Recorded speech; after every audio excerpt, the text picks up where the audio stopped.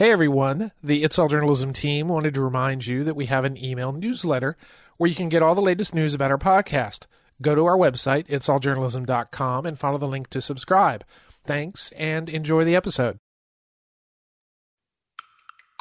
In our own consumer-facing experience for people who are deeply into the weather, we do have the concept of you can follow multiple locations. So if you live in New York City, but you want to know what's going on at your mother's house in Nashville or your cousin in Florida, you can follow those different locations. Few areas of journalism are more in demand by news consumers than the weather.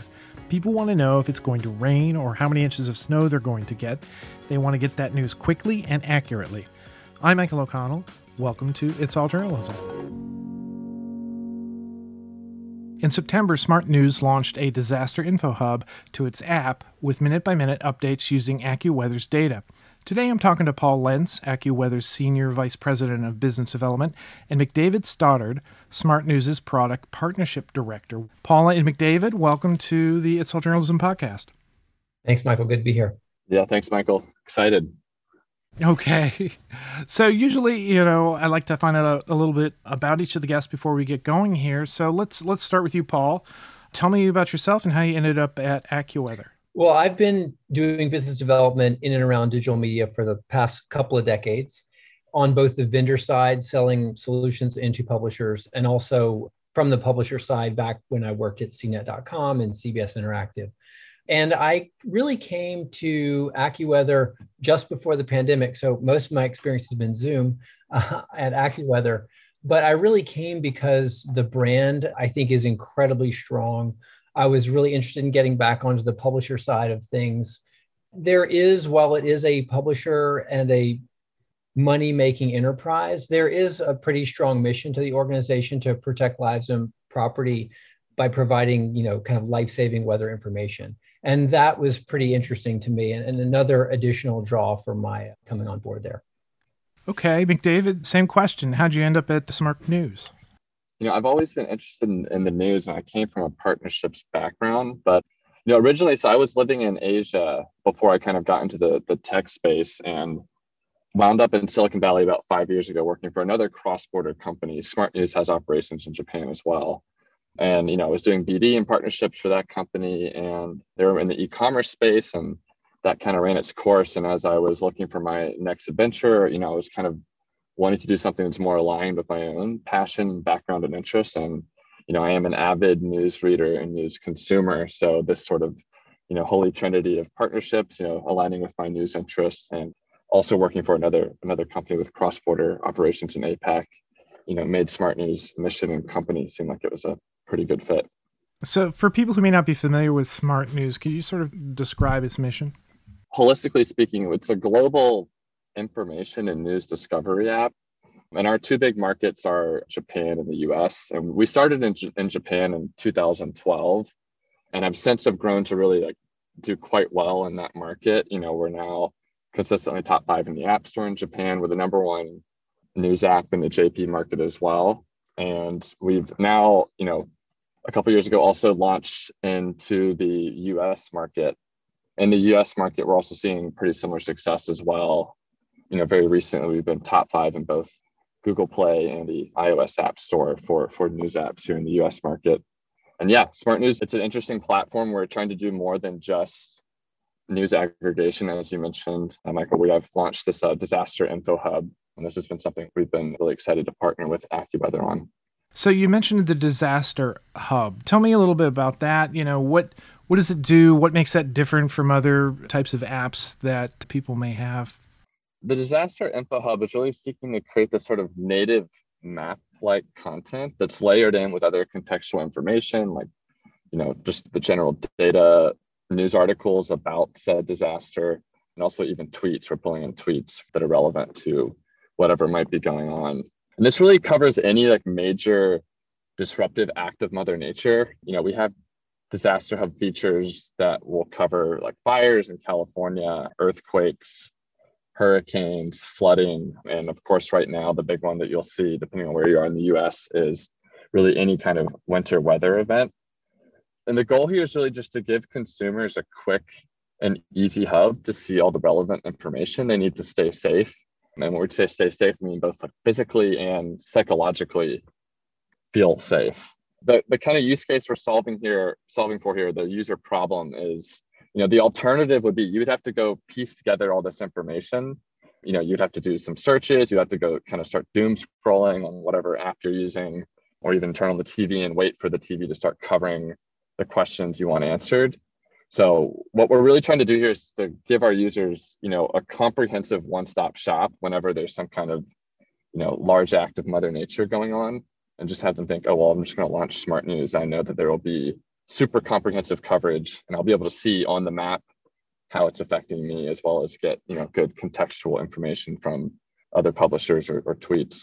Maybe this is a part of the Smart News angle, but is this sort of location focused? If I download Smart News, I'm going to set it up, or there'll be some sort of location that's going to give me the news that I may prioritize of interest to me because it's, in my backyard or it's my local government or whatever. Is that part of the setup of that? And then does the AccuWeather part of it then bring content that's of interest to me locally through that sort of positioning?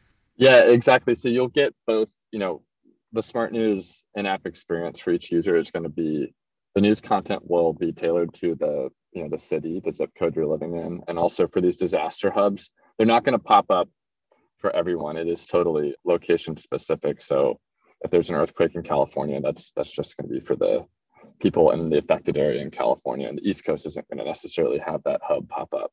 But if I were, somebody who was out of town, or if I were somebody who had family in California, is there a way for me to prioritize that information, or is it just a matter of me searching with the app that I've already got? Yeah, that's a great question. This is something we've definitely talked about creating some sort of feature for. There's probably a current workaround where you could kind of jerry-rig your location to be in California, and then the hub would pop up for you. But currently, this is just focused on the people in the immediate affected area. That's one of the great reasons I think we're a really unique and valuable partner for Smart News as the weather provider, because we do have this hyper-local orientation focus in everything that we do, because weather really only matters wherever you are locally, even though weather matters to everyone all the time, but it only matters where you are. For us, Smart News gives us a lot more reach to get our message out to a lot more people who are in this aggregated sense. And I think, in our app, in our own consumer-facing experience for people who are deeply into the weather, we do have the concept of you can follow multiple locations. So if you live in New York City, but you want to know what's going on at your mother's house in Nashville or your cousin in Florida, you can follow those different locations. Does the AccuWeather side of it, does it bring you any news, or is that more of you're going to be providing the weather information and then the aggregation for the social media, the aggregation for news related to, whatever the disaster is, comes from the Smart News side of it? Well, when we started the partnership initially, it was really the editorial content from AccuWeather that was being ingested and kind of provided inside Smart News. And then we evolved into being this richer kind of data provider, because we do provide this. We have a truly global data set. So again, it's a great partnership with Smart News because they too are a global news provider. So now we provide not only the editorial content, but also the specific weather-related content that supports the disaster hubs and the specific issues when they arise around weather disasters. So how long have you had a chance to look at the way people are using the disaster hub? Have you had some events that have come up recently where you can sort of gauge and maybe even make adjustments to the way people are interacting? I can't speak specifically to exact usage statistics, but I will say, Smart News has been investing heavily in this disaster info hub, and we have expanded it to, at this point, virtually every type of act of Mother Nature you could think of, because we do see that this is a very big value proposition, both for our current users and new users who are coming in when there's a big kind of disaster event going on. So from a news aspect of it, say let's talk about California fires or California earthquake. Are you, to provide the information for that, is that all sort of aggregated content from, government officials, from news sites, from social media? Are there any, news creators in-house that are sort of guiding some of this stuff?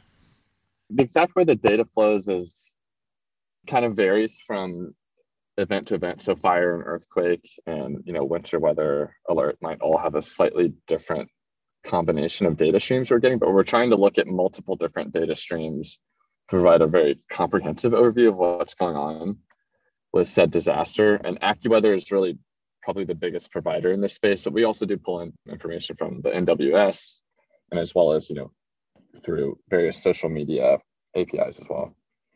So where is AccuWeather getting its data from?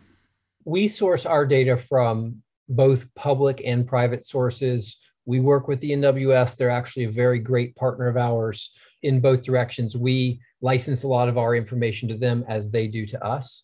And we bring in, hundreds of different data sources, literally globally, and aggregate them. And I think what makes AccuWeather special is actually that we don't, AI can't do everything with weather. If it were, weather companies wouldn't be around anymore. But really what we're able to do is take all these inbound data sources that we get from all over the globe. And we have over 100, human meteorologists who've been interpreting and managing forecasts and weather information for decades.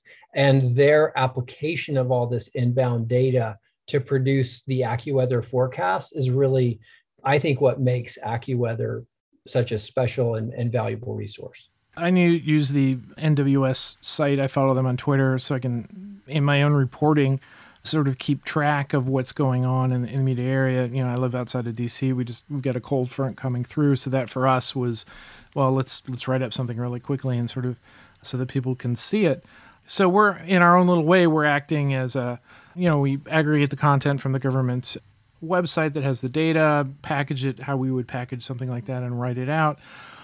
So I guess, what you're saying is AccuWeather's a little bit like that, but it's also a little bit aggregation. It's, taking that government provided data and then presenting it and packaging it in a way that provides a broader picture of what's going on. A broader picture, and also much more of a, how does this impact you, regular person on the street kind of way. We spend a lot of time on the wording and descriptions of the weather conditions and the weather forecast, with a big focus on, how is this going to impact you in your daily life and work?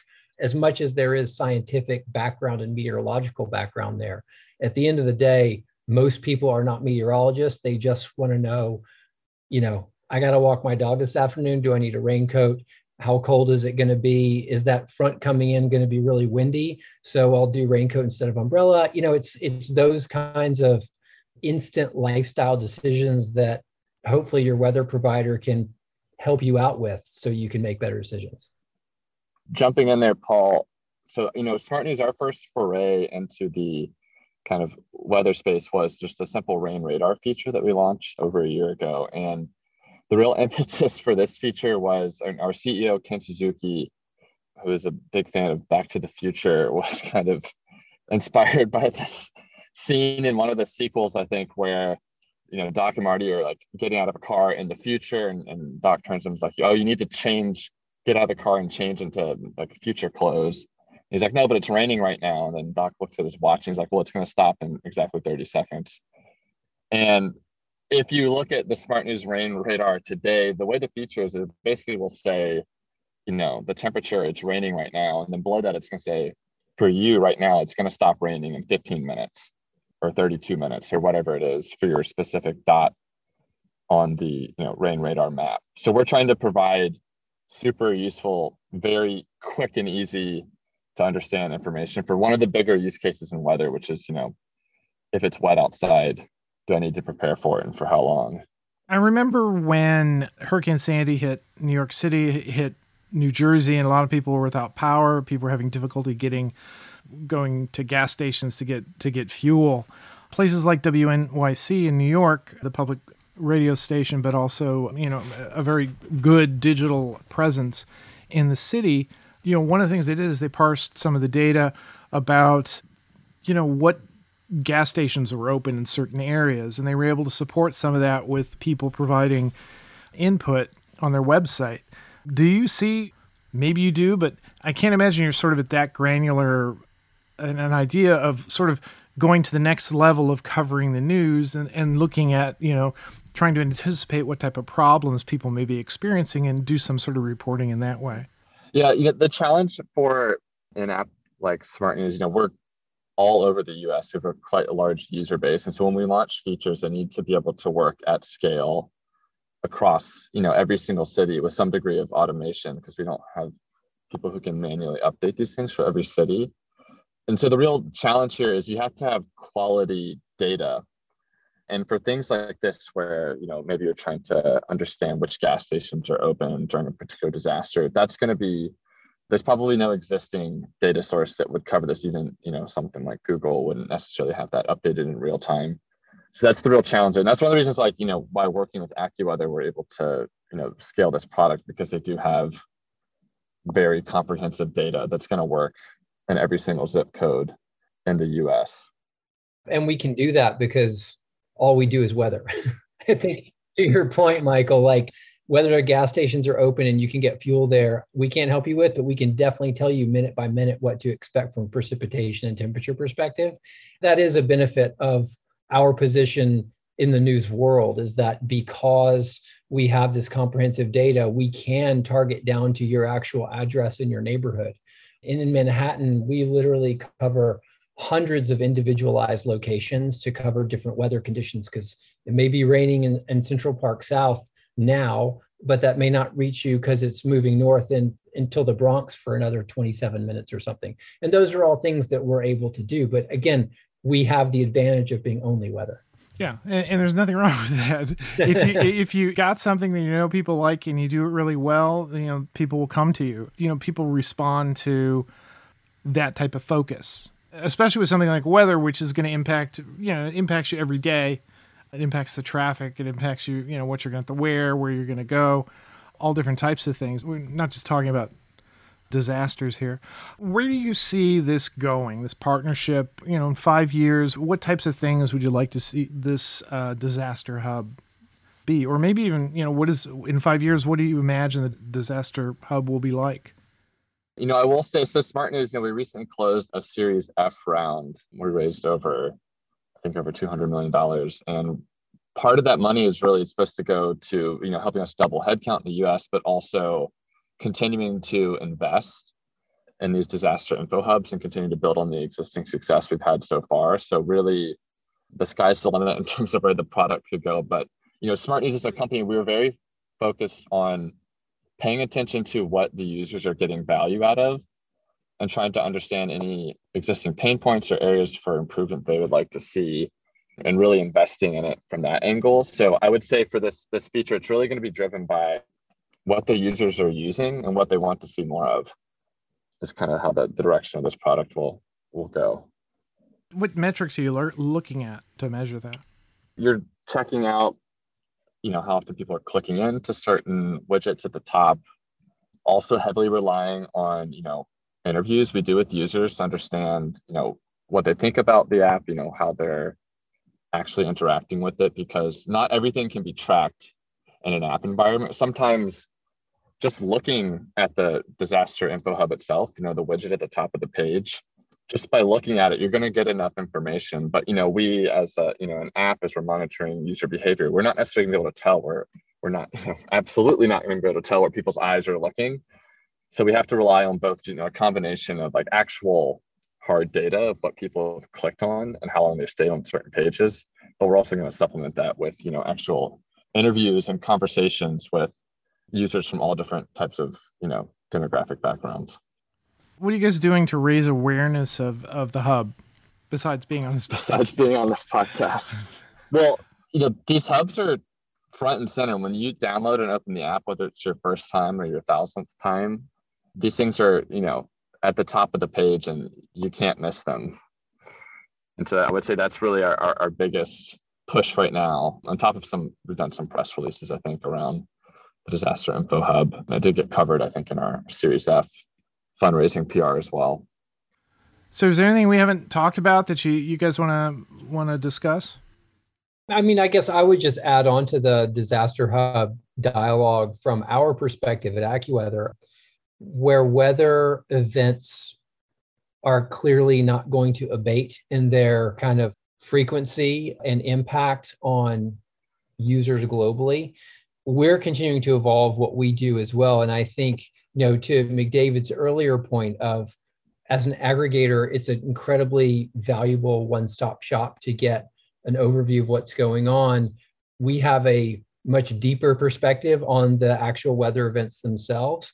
But I think for a partner like Smart News, we're continuing to evolve what we do as well that will continue to power them. Wildfires, for example, we have a very strong global air quality partner called Plume Labs in France. And we have been working very closely with them to develop a more comprehensive wildfire product, if you will. And that certainly is data that we output to partners like Smart News, because that is becoming a more and more meaningful issue around the globe. I mean, certainly we work with a lot of major partners in Asia for whom air quality on a daily basis can be very problematic and is one of the most clicked on features in the AccuWeather app. Not as true, certainly for those of us in the Northeast in the US, or where I'm based, but in the West Coast during wildfire season this year in Oregon and all of the Northwest, these types of issues have become much, much more relevant to people's daily life and work in a way I don't think that even a few years ago I would have foreseen. You said that AccuWeather, I mean, your focus is on weather. Obviously, the big issue in weather is, climate change.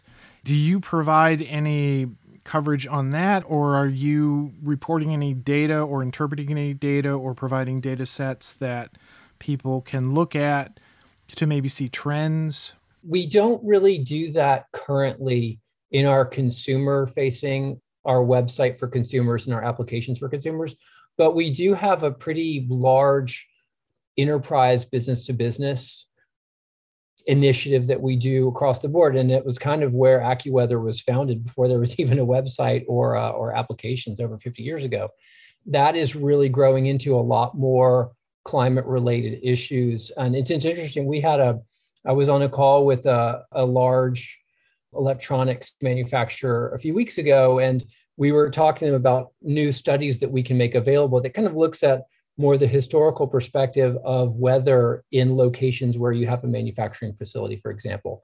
But then to look at changing forecasts based on climate conditions changing and what could happen in those locations in the next 5, 10, 15, 20 years in terms of, you will need to have increased ability to provide air conditioning because it's going to be a lot hotter there, or water levels are rising. You might need to think about raising or moving parts of the facility around. And what was interesting to hear from this electronics provider is they said, it's interesting.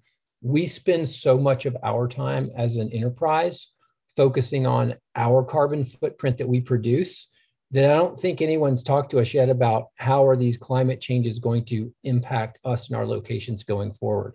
That is definitely a new and developing arena for our business-to-business efforts. Because you mentioned the fires in California, and that's being seen as a contributing factor to that, and other weather events that are happening around the country or happening around the world more often. As I said, it's the big story. What do you see? I did say, 5 years. What's the short term for the Disaster Info Hub? What are you guys looking to do in the next year or so?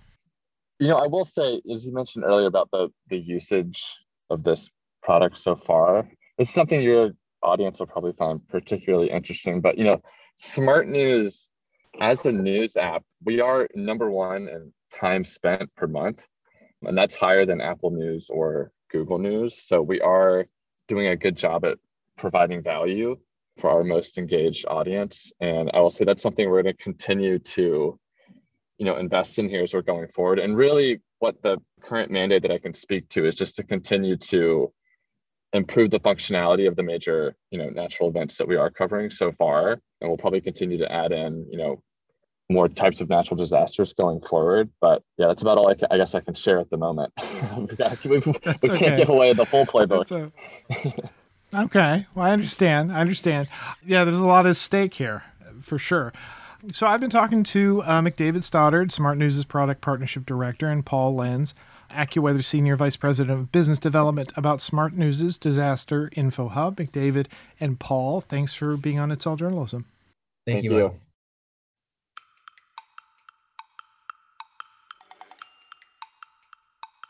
You've been listening to It's All Journalism, a weekly podcast about the people who make the news. You can find out more about us and download past episodes at itsalljournalism.com. While you're visiting our website, sign up for the It's All Journalism newsletter. You'll get all the latest info about our podcast, including episode notes and news about live events and upcoming interviews. Go to itsalljournalism.com to subscribe.